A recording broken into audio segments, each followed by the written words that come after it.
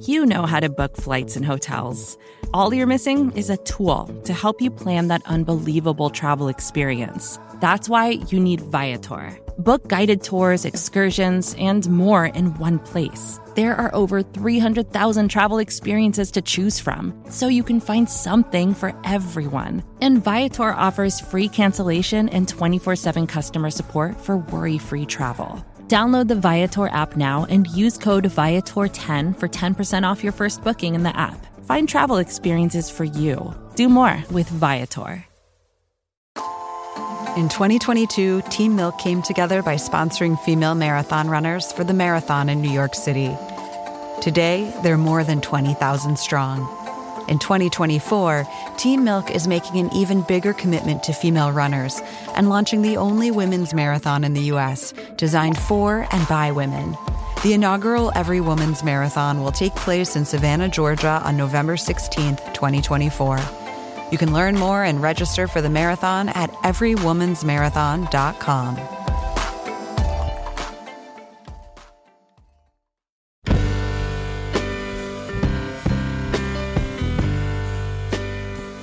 Hello and welcome to the Longform Podcast. I am Evan Ratliff. I'm here with Max Linsky.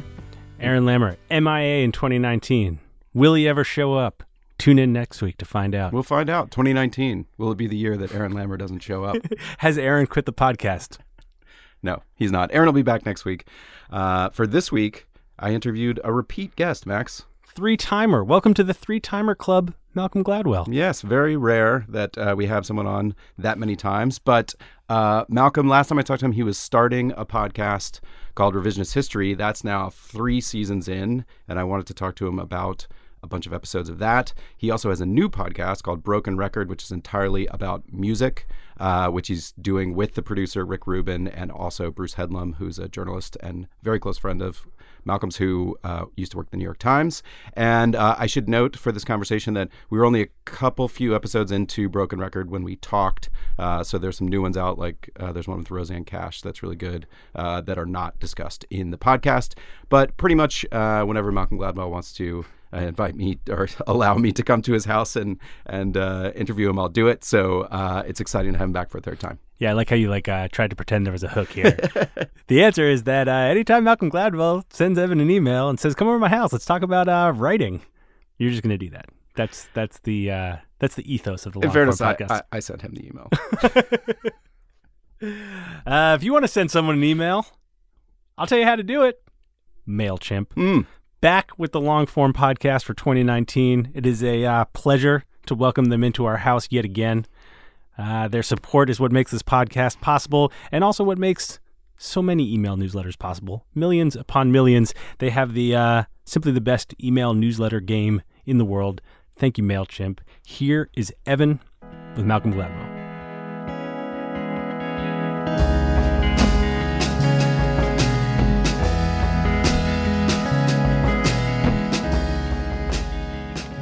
Malcolm, welcome back to the show.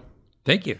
So we've talked twice, and the first time you had just finished David and Goliath, or it was just about to come out. The second time you were just starting a new show, Revisionist History, and now you've got a whole podcast company. So that's one of the reasons I wanted to come back, was to sort of, first of all, explore what that is and why you decided to go that way, and then also catch up on some where Revisionist History has gone since it was really only the first few episodes that we talked about last time.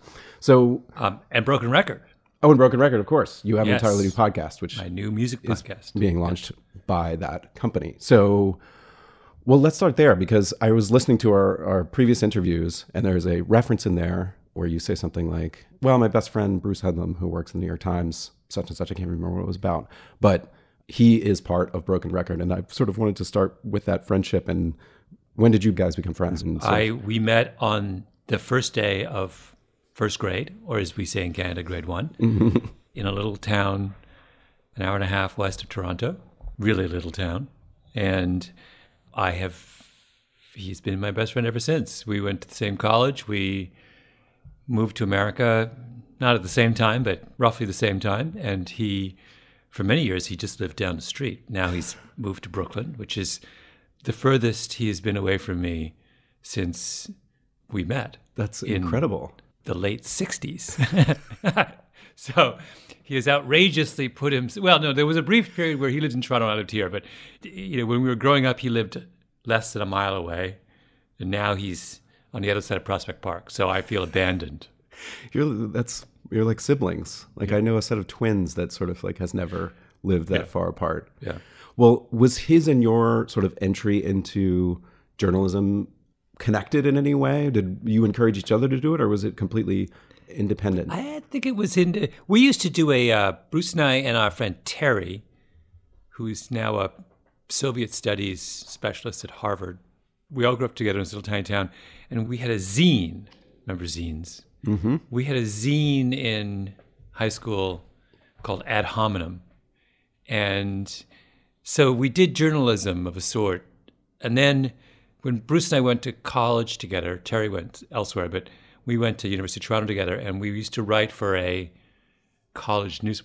Our college newspaper was such a joke. It came out like twice a year, but or 3 times a year. And Bruce and I invented a character. Nobody would go to the football games for our college. Our college was tiny, like 1,000 students. Half the people on the football team weren't actually enrolled at our college. It was that kind of thing. And so we decided, since no one went, we would write a sports column for the paper. And we invented a coach whose name we called Wexford Harding. And we claimed he was from Alabama. And he was a kind of a hard-drinking, down-on-his-heels guy who had ended up in Toronto. And we would write these write-ups of the game. And we started out by quoting Wexford Harding. And then we decided that wasn't me. Bruce started to write a regular column, was by Wexford Harding, in which Wexford Harding would kind of talk about the game, but then talk about his own troubled life and growing up in the South. And they were actually, I have to say, they're totally brilliant, but it was 100% made up, and they were hilarious. And Wexford emerged as this kind of like complicated, deeply sympathetic, but, hugely misogynistic Southern football coach who, by some totally ridiculous turn of events, had ended up in Toronto coaching some absurd intramural football team. So we did do journalism of a sort, and we also did other ridiculous things for this college newspaper. Well, I have to ask: was whatever limited readership existed for the newspaper, would it feel like they were in on the understanding totally that this was unclear. fake, or they wouldn't have known? We were hugely uninterested back then in the response to our. I don't remember ever caring one whit whether other people were in on the joke, what the response was. It was purely for our own amusement. I mean, there was no other. It's quite possible I am the only person next to Bruce who remembers who Wexford Harding is. I don't think it made any impact whatsoever on.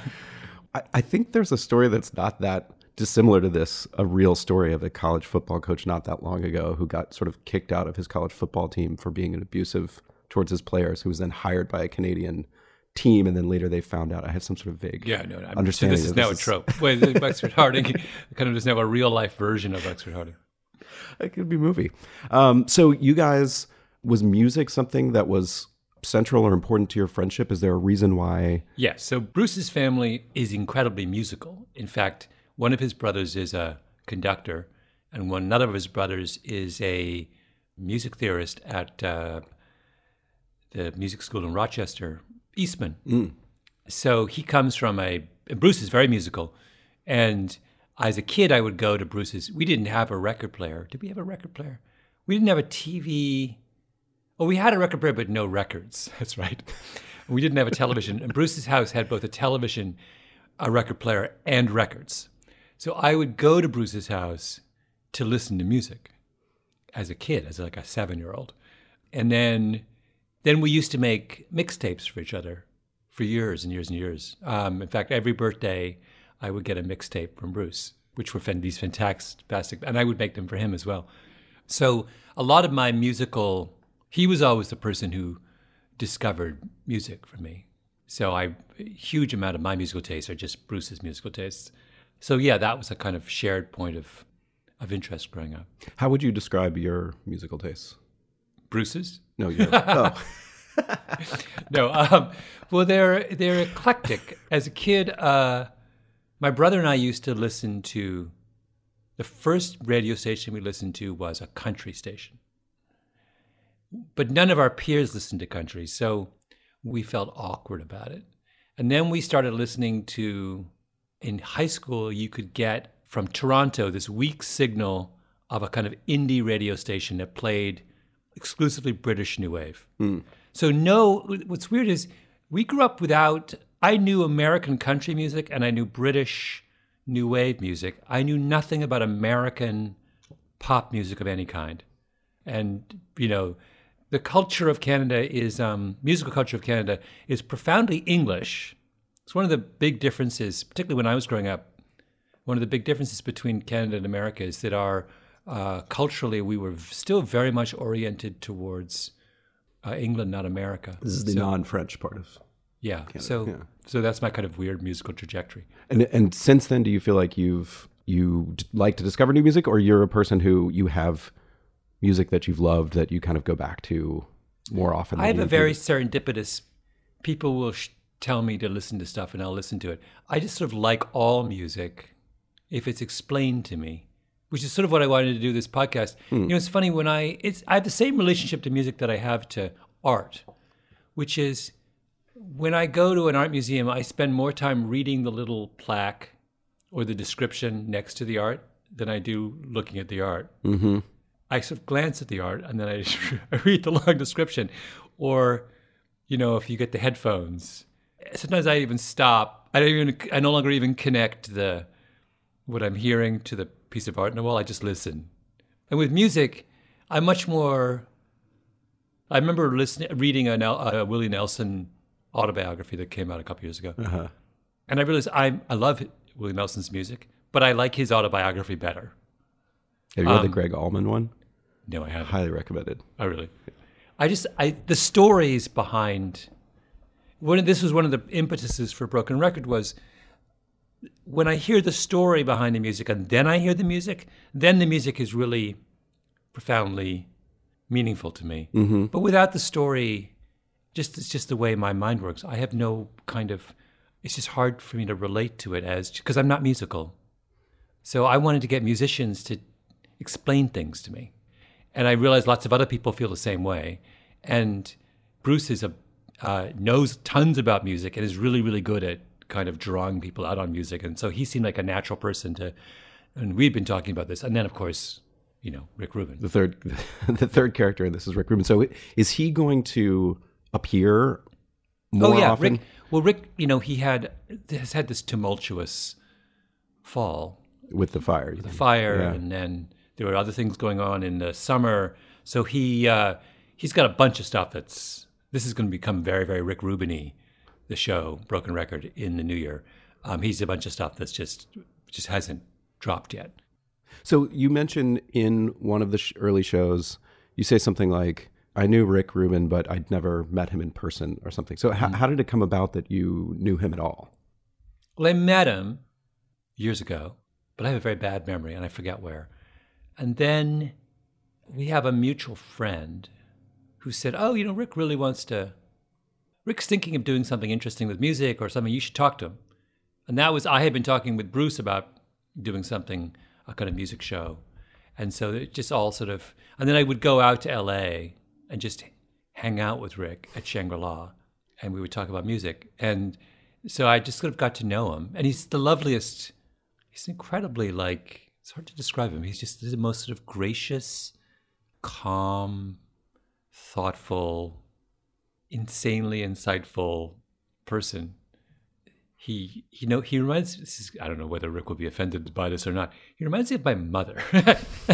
My mom is someone who has she's a extremely strong woman and a very, very powerfully intelligent woman, but she doesn't say a lot. And when she speaks really softly. So, and she's tiny. So you have to lean in. I mean, you have to sort of she's well under 5 feet. You have to kind of project yourself forward, move your ear because she's only going to murmur and she's only going to say 3 things per hour. And you got to catch the 3 things or you're out of luck, right? And Rick is like, you have to listen to Rick. You can't, he's not going to come in and take over the room. And so the podcast is a perfect form because, you put the microphone in front of him. And it's also, what's really fun is watching a couple times now. I've been in the room when we're talking to a famous musician. There's a couple of shows we haven't aired yet. And Rick is in the room and they change around him because they have such respect for him. They've worked with him. And there you see it's weird. It's like you see a different version of this. You're with this rock and roll celebrity and they're used to being the one who's like, everyone bows down before them. And then Rick's there and all of a sudden you're like, you're sort of trying, you created this really fascinating social triangle where they don't feel like they're the most important person in the room anymore. They're like, Rick's there. And that's a beautiful dynamic to watch, to observe. I just end up kind of being a fly on the wall.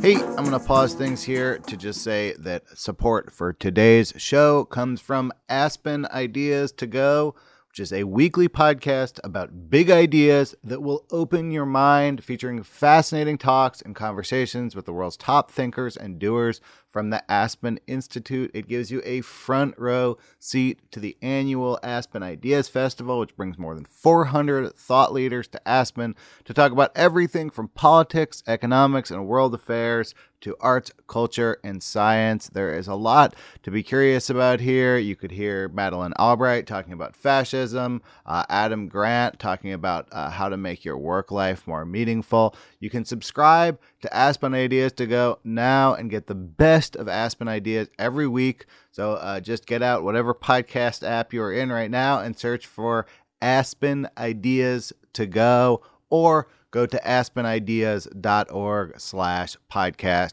Thank you, and feed your curiosity with Aspen Ideas to Go. Here is Evan back with Malcolm Gladwell.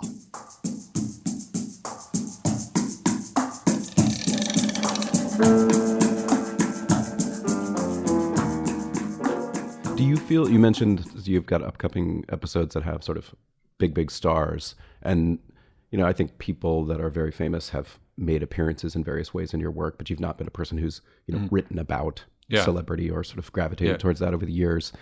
Has that felt different to you, trying to conduct those interviews? I mean, obviously wrangling them is one thing, but conducting those interviews or being in the rooms with those people, the guardedness or the difference in sort of trying to get that story out of them is the same or different? Well, first of all, I am forever a 13-year-old. So nobody loves celebrity more than me. I mean, I think it's fantastic. I have a totally uncomplicated relationship with this. I'm like, well, that's just, I don't go up to celebrities if I see them somewhere, but I if I was walking down a street and I saw, I don't know, Bob Dylan walking towards me, I'd be like, whoa, that would make my day. And I would immediately text everyone I know saying, I saw Bob Dylan. Yeah. Or anyone, so I get super excited. But does it change? Well, it's, someone who has been in the public spotlight for a long time, it's just a little harder. They've just, the most loveliest thing in the world is to interview someone who's never been interviewed before, to sort of watch them. So it's a totally novel experience, particularly when you're interviewing them about things that they never thought, they might not have thought were worthy of an interview. That's a really lovely experience to kind of, it's like watching anyone kind of go through something for the first time, a kid on a roller coaster for the first, whatever the version is. But a celebrity is a very different kind of experience because the bar for them is really quite high. They've been interviewed 1 million times. So you have to be kind of on your game, and you have to take them somewhere that's a little unfamiliar, because that's what will get them to perk up. Otherwise, it's just another of a long line of interviews. So it's a lot more demanding. And also, a lot of times they don't need the interview. I don't mean that in a nasty way, but there's just, I was mentioning Bob Dylan before. Bob Dylan doesn't need to talk to me. There's nothing, it doesn't make his life better in any way, right? He still sells lots of records. So that's a complication. And sometimes with these shows, you want to have a kind of good mix where you mix in some people who maybe are not as well known, but for whom doing an interview is a kind of, not a useful exercise, but a kind of novel and engaging exercise. They can sometimes be unexpectedly delightful. Well, we were talking about this episode before we started, in where you go to Nashville and you're talking to these songwriters, one of whom has been on Revisionist History before. Actually, I want to talk about that Bobby episode Braddock, as well. yeah. Bobby Braddock. But I'm interested in how you kind of think about what the show is going to become and how you construct it. So that's a complicated situation. You go in, you've got 3 people, they're going to be playing music sometimes. And how much of that do you feel like is just feel? You're sort of, okay, we're going to go and set up some mics and we're just going to talk and then we'll edit it down, versus you started with a plan that was, okay, this is what we want an episode to look like. Yeah. Sound like. Well, I asked them beforehand to come in with lists of songs that have been very meaningful to them, either their own or other people's. So that was my only kind of priming. But really what I wanted was, they knew each other.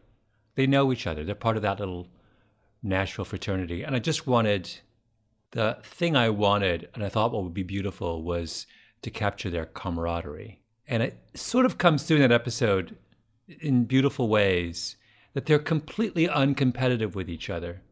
And what I couldn't capture, and this is the one downside of a podcast, is whenever one of them was singing or talking about something, the other 2 were looking on like fans. They were like so delighted to be with each other and to sort of talking about, when, Bobby was singing one of his songs, or the other 2 were like, first of all, they would come in on the chorus. That's what I was going to say. It was so lovely. That captured it, because they would harmonize. Yeah, they would harmonize without even, that wasn't set up. They were just like joining in because they were delighted by and looking at each. They just had so much fun. And that's all I wanted. I wanted that sense of the idea of people doing, creative people getting such elemental joy out of doing their work. That's really what I want to capture we want to capture in Broken Record.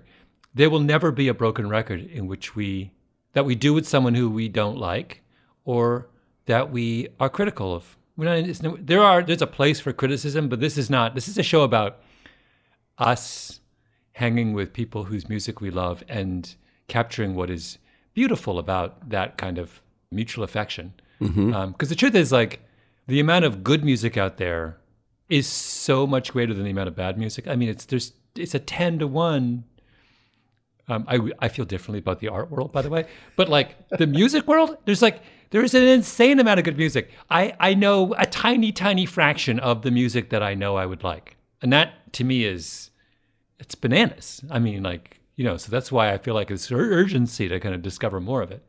And how much sort of surveying of the landscape did you do, or I guess did you do before starting the podcast, in terms of, this is where we want to sort of fit in? There's other music podcasts. There's like the very technical, Song Exploder kind of thing. Yeah. And then there's, I don't listen to a lot of other music podcasts other than that one, but I'm sure there are a variety of sort of criticism or things we like or what have you. Did you say, like, there's a thing that doesn't exist that we want to exist? Or is it closer to, we have the opportunity to do this and this will be really fun and interesting? Yeah, I didn't do any, I did no market, none of us did any kind of market research on this. Look, I think there's a place for all of these shows. Basically, I think the podcasting world is putting radio out of business. And so there's a way more room for growth here. There's many more ears we can reach. I don't feel I'm in competition with any of those. I think that those are all shows that lift all of us. I mean, this idea of creating a medium that talks about music in a more intelligent way, as opposed to top 10 songs and 7 ads, and then 2 more top 10 songs and 7 ads. That's, I think of us, all of these music podcasts, as being allied with each other against this kind of, not unthinking, but like, I think we're taking music seriously. And that's I think the best way to consume music is to take it seriously and to talk about it as well as listen to it. And when you listen to it with an educated ear, the experience is just so much greater. Now that I know, after doing that episode with those 3 Nashville songwriters, I'll never listen to The Gambler the same way again. Right? It's like, now I know, that's a really important song in the history of Nashville. Oh, it was a big deal the way they delay the payoff in that song. Or, oh, it's interesting the way that the songwriter envisioned that song and the way we popularly hear it are quite different. On and on and on. All those facts deepen and enrich and enliven my appreciation of the music. And that's what I think all of these shows are doing. So this is all being created under the auspices of Pushkin. Mm-hmm. And so first, you have another old friend there. There was another reference in our previous podcast that you talked about Jacob Weisberg being your roommate, I think in DC or something. Yeah. So how did you guys become friends? And I'm interested in why a company. Yeah.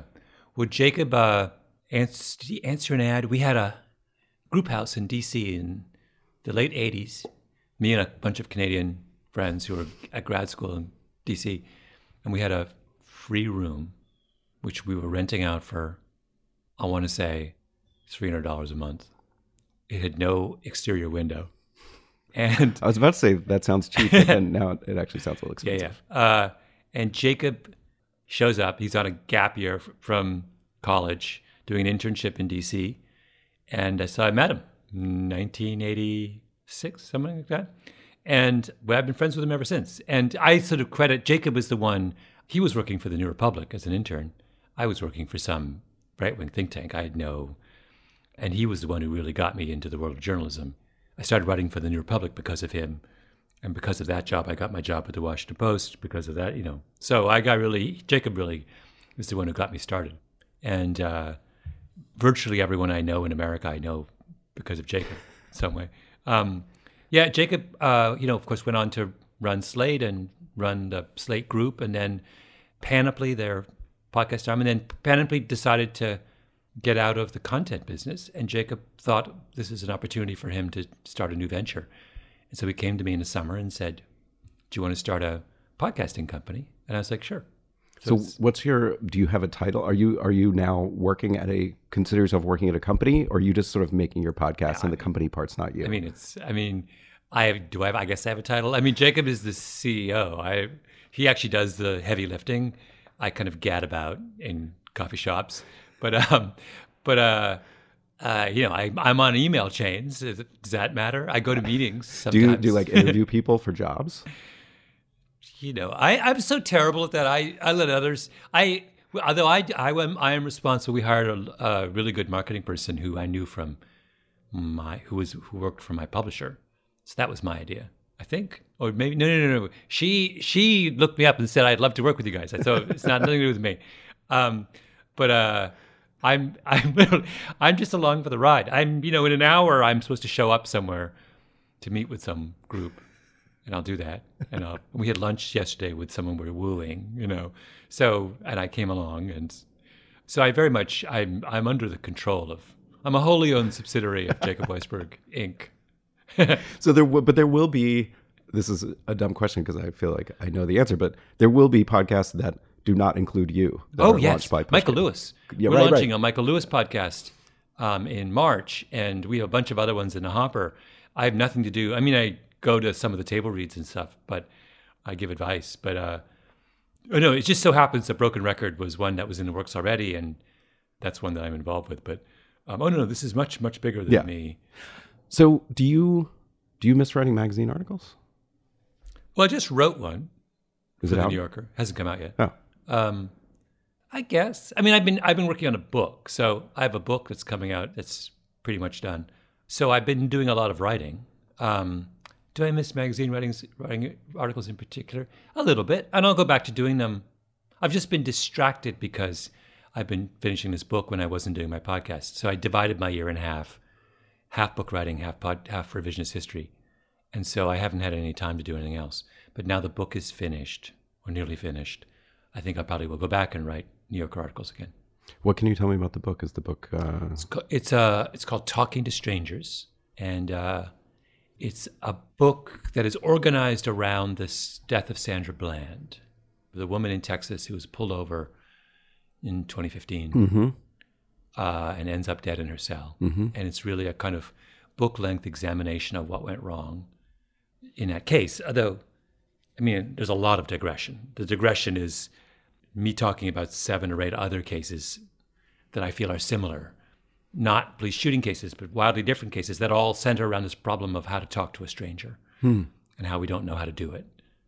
So that's the book that it's just finishing up now. And I would assume there's intersections with Blink.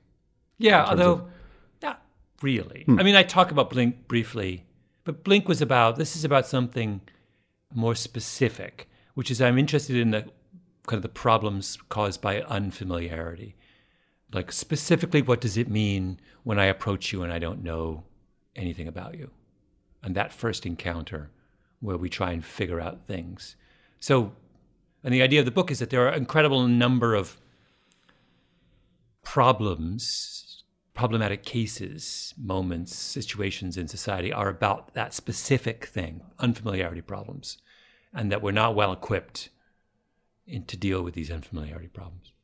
Well, I won't go too deep on it because we want to save that, but perhaps when it comes out, we can talk about it. I did want to talk about some revisionist history episodes particularly from the last season. I mean, I feel like I've listened to the whole thing. I feel like, to me, it really hit a different stride in this third season. The episodes felt a little different to me. I'm not sure I could articulate exactly. But I want to talk about this parapraxis one, maybe even as an example of sort of how you put one of these episodes together. Yeah. Because I think a lot of people were obsessed with that episode. And so, first of all, where does it start? I hesitate to give away what happens in it. So why don't we say people should go listen to this? It's like, I think it's episode 10, maybe the last episode of the third season. It's called Elvis Analysis Parapraxis. So I forgot. Yeah, something like that. Yeah. It's episode 10, season 3. Yeah. So people should listen to it so then we don't have to worry about spoiling it. But how did you approach it from the phenomenon first or from knowing about this Elvis? No, so here's how it happened. For my book, I was reading a book about the Stanley Milgram experiments written by a woman named, I think her name is Anne Perry. Really good book, fascinating book. And she interviews a former Milgram grad student, the grad student who worked with Milgram on the famous Milgram experiments. And she mentions, parenthetically, that this guy would go on to write a lot of psychohistory, including an article about Elvis. So I think, whoa, what's the article? The article about Elvis. So I go and I find the article about Elvis, which runs in the Journal of Psychobiography and, blah, blah, blah. And it's like super interesting. It's all about how Elvis has difficulties with the song, Are You Lonesome Tonight? He can't remember the lyrics. And to a Freudian, that is enormously interesting, right? So I think, I'll just do a straightforward piece I'll go and I'll find the guy who's still alive who wrote the article and I'll talk about that. So that's the genesis of it. The problem was that the guy who wrote the article, who's a lovely guy and written so many brilliant stuff, is very old and not well, and it wasn't a useful interview. And so I wasn't going to do it, and I kind of gave up. And then I was desperate. So I said, well, maybe what I should do is just find someone to play me the song. And maybe that would be fun. So then I called my agent. We were just chatting about something. And I was like, you don't happen to know anyone who would play me the song? He goes, I could ask Jack White. I was like, Jesus. Are you serious? I was thinking like some random dude, like some session guitarist. And he's like, it's like Jack, there's no way Jack White's going to play me Are You Lonesome Tonight? He's like, I don't know. He's an interesting guy. So he calls Jack White. And like, Jack White's like, okay. I was like, I cannot believe this is happening. So I was like, I'll go to Nashville and so I just fly. And then I think, well, while I'm in Nashville, maybe I should go see Bobby Braddock, my old favorite. And I said, Bobby, do you think you would play it? And he's like, well, I won't play it, but I know this lovely, incredibly talented artist named Casey Bowles, and Casey will play it for us. So I was like, I'll go and see Jack. He'll play it. Then I'll go and see Bobby, and Casey Bowles will play it, and I'll have them both talk about the song, and maybe I'll get an episode out of it. That's it. That's what it was. I had no idea. I had totally low expectations, and I had sort of given up on it, and then I just sort of decided on a lark, because who's going to turn down an opportunity to hang out with Jack White? And I love Nashville. So I was like, I don't know. It's like May. Nashville's lovely in May. It's 2 hours. It just was the whole thing was a flyer. I had, I was desperate for, there's a reason it's the 10th show. because I didn't have a tense show. See, and I was panicking. So I go, and the Jack White interview was like twice as good as I thought it was going to be. And the Casey Bowles thing was, which is the gift at the end of the show. Well, I mean, Jack White has this sort of, Freudian slip or parapraxism. There was so many Freudian slips going on. It was bananas. But it's a little one. So it's like you have to stop and call it out. And it feels a little bit like, oh, okay, I can see that. And then, but it's almost like a setup for when she goes to sing her song, which is, I mean, that moment of audio it's like magic. I keep in mind, I had nothing to do with any of this. I didn't plan this, anticipate it. I just sat down I got super lucky that Jack White said yes. And not only did he say yes, both these people, Bobby Casey and Jack White, they all prepared. Like, they did their homework. They thought about it. It was super interesting. They took it really seriously, which I thought was so lovely. And I just thought they would be like, oh God, but they were super into it. Everyone was into it. And I was the one who was like doing it on a lark. They were the ones who were super invested in it. But, and did you have already I guess the archival footage maybe is not as hard to find of Elvis, but yeah, that's just on YouTube. But that stuff is pretty haunting to listen to. I didn't know about any of this. When I read the scholarly article, I went and I listened to the YouTube clips of Elvis massacring this song. And so I knew I had something. I knew I had that audio. And then I went to see the Shrink to get the proper Freudian perspective. And that was that's a necessary bit. But that wasn't a show. You couldn't carry the show on an interview with a Shrink. So I sort of had that and didn't know. I knew I needed more. I mean, revisionist history episodes, they're really weird. They're interesting. You assemble them like jigsaw puzzles. And you get they're all so it's like these one piece at a time. And so you need like 5 or 6 pieces to make the puzzle. Mm-hmm. And it's really obvious when you don't have enough pieces. And you also know that you have to, for every 10 pieces you think you need, you need to try and get 20, right? So you're always like over. It's really hard to do it efficiently. You kind of just have to go out into the world and gather lots of stuff and make lots of calls, and it's interesting. It's not like, whereas writing a book seems to be much more efficient. Like I use way more of I don't have a lot of stuff left over when I write a book. Whereas in podcasts, you have huge amounts of stuff left over, like all kinds of stuff never makes it in. And when you're constructing those pieces, do you feel like an episode follows similar beats that you want to hit, or has a turn at a certain point that's sort of like, okay, now we want to take this turn and we always take a turn at this point, or that they're scattered? Everything's dictated by the tape. So I remember in episode 2, I did a whole thing about the civil rights statue in Birmingham. And the key thing is the interview with the sculptor. And I go to interview him in his little town in Alabama. He's a good talker, that guy. He's a great talker. It's a fantastic interview. Didn't know, again, that's total, no idea whether that was going to work. He turns out to be amazing. And there's a moment, I don't know when you remember, when he's describing all the ways in which he changed. This is the statue of the iconic civil rights photograph of the police dog attacking the protester in one of the famous Birmingham marches in '63. And there's now a statue of that in Ingram Park in downtown Birmingham. And the statue was done by this sculptor. And it was the first sculpture he'd ever done. And he takes some liberties. Just a few. In fact, more than a few. And it wasn't like, he's not ashamed of the liberties. He's like, I took some liberties. And the moment where he describes taking liberties, it's just fantastic. It's just amazing. I was like, that's why I went to Birmingham, right? It's like just for that 2 minutes of tape when he's talking about this kind of incredible, which is just why it's why if you're a journalist, it's why you do what you do, just because for those moments, it's just like the stuff you don't anticipate is always the best stuff. Yeah.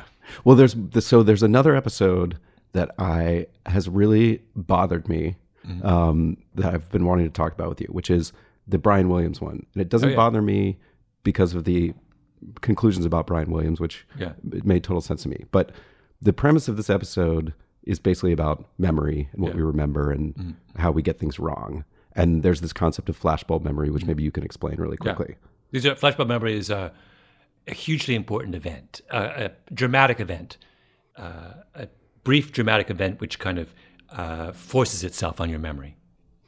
And you talk to these researchers who study memory, and they find that oftentimes people misremember these events. Yeah. And that's the sort of premise of the Brian Williams thing, is that he's sort of pilloried for essentially injecting himself into a situation that didn't happen to him.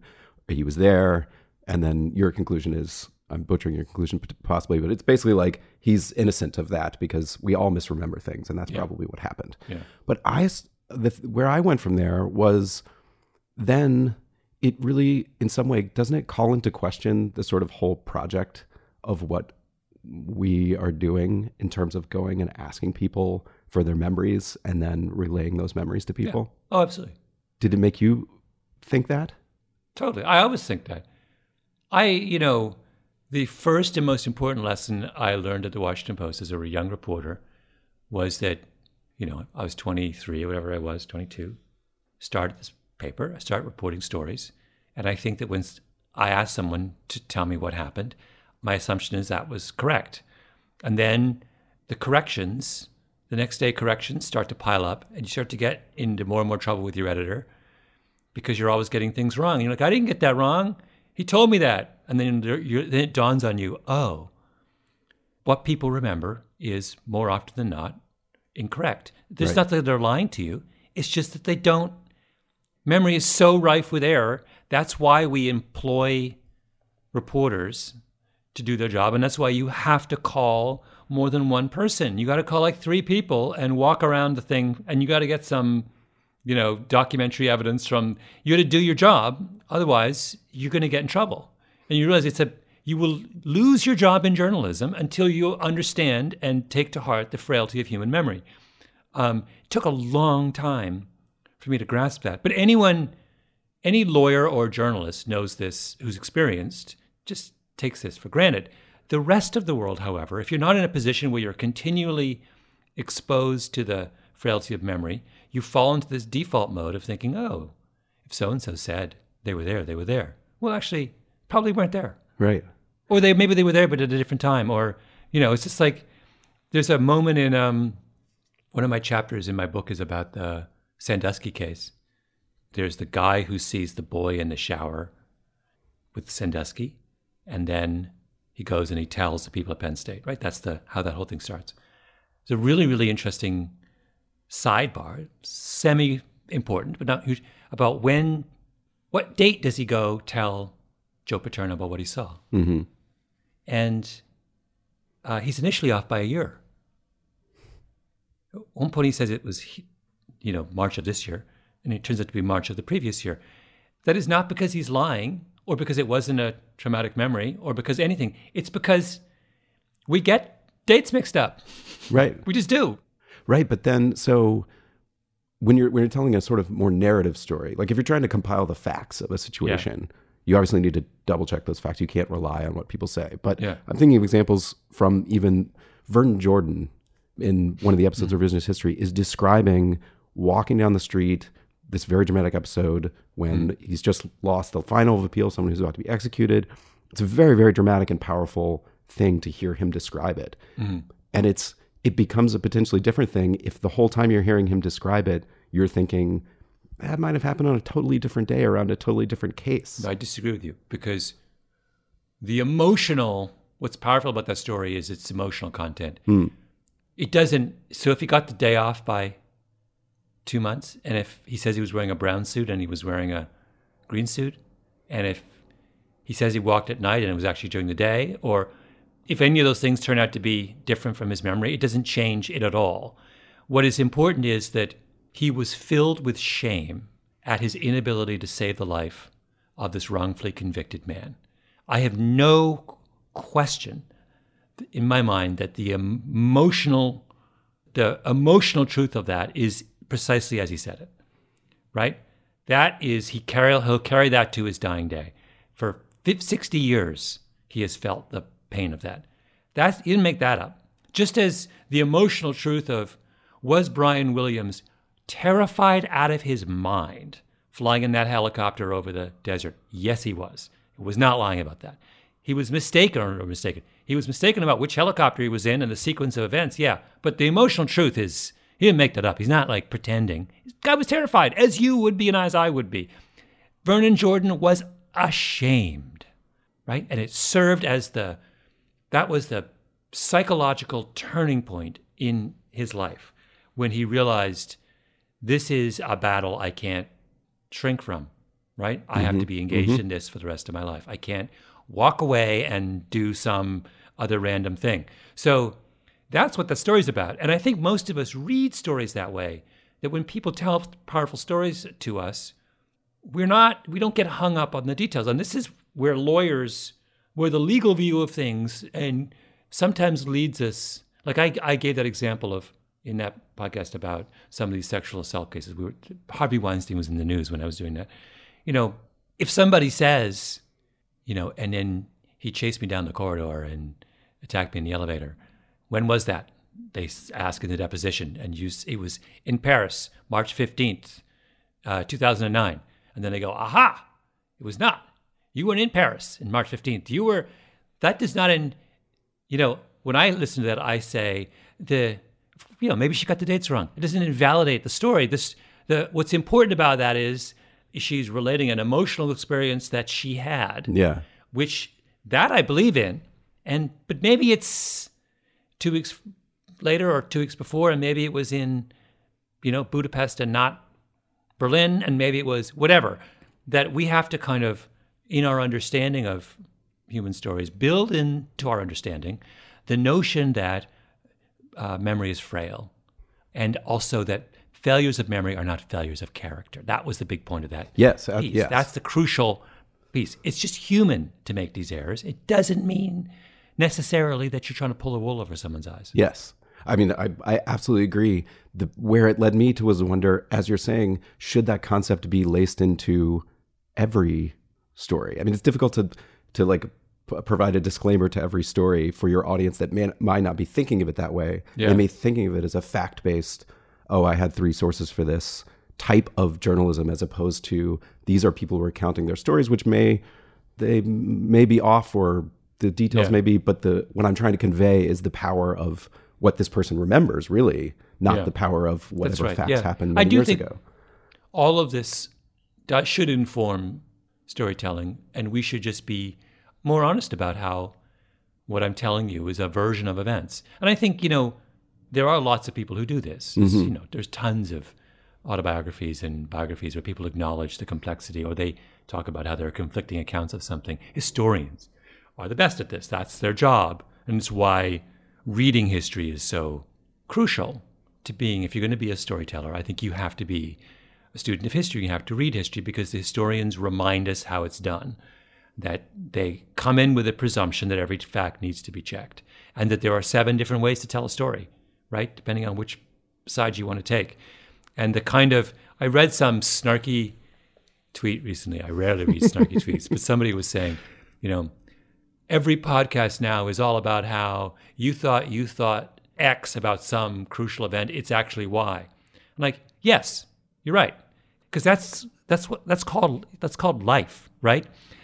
We're performing, like historians and like anyone who tells stories, a very, very valuable service, which is we are reminding people that there are many ways to look at a problem, right, or an issue or a memory. That's what it means to kind of ground someone in the real world and to give them a sense of what it means to be human. It's not a journalistic trope. It's a fundamental human activity. Well, thanks again for coming on the show. No, it's a delight as always.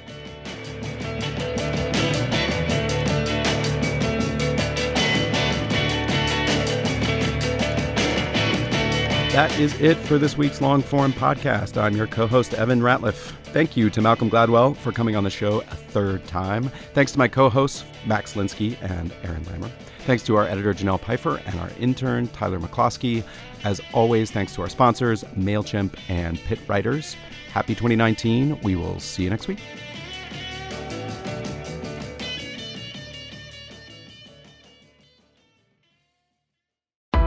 Why do you run?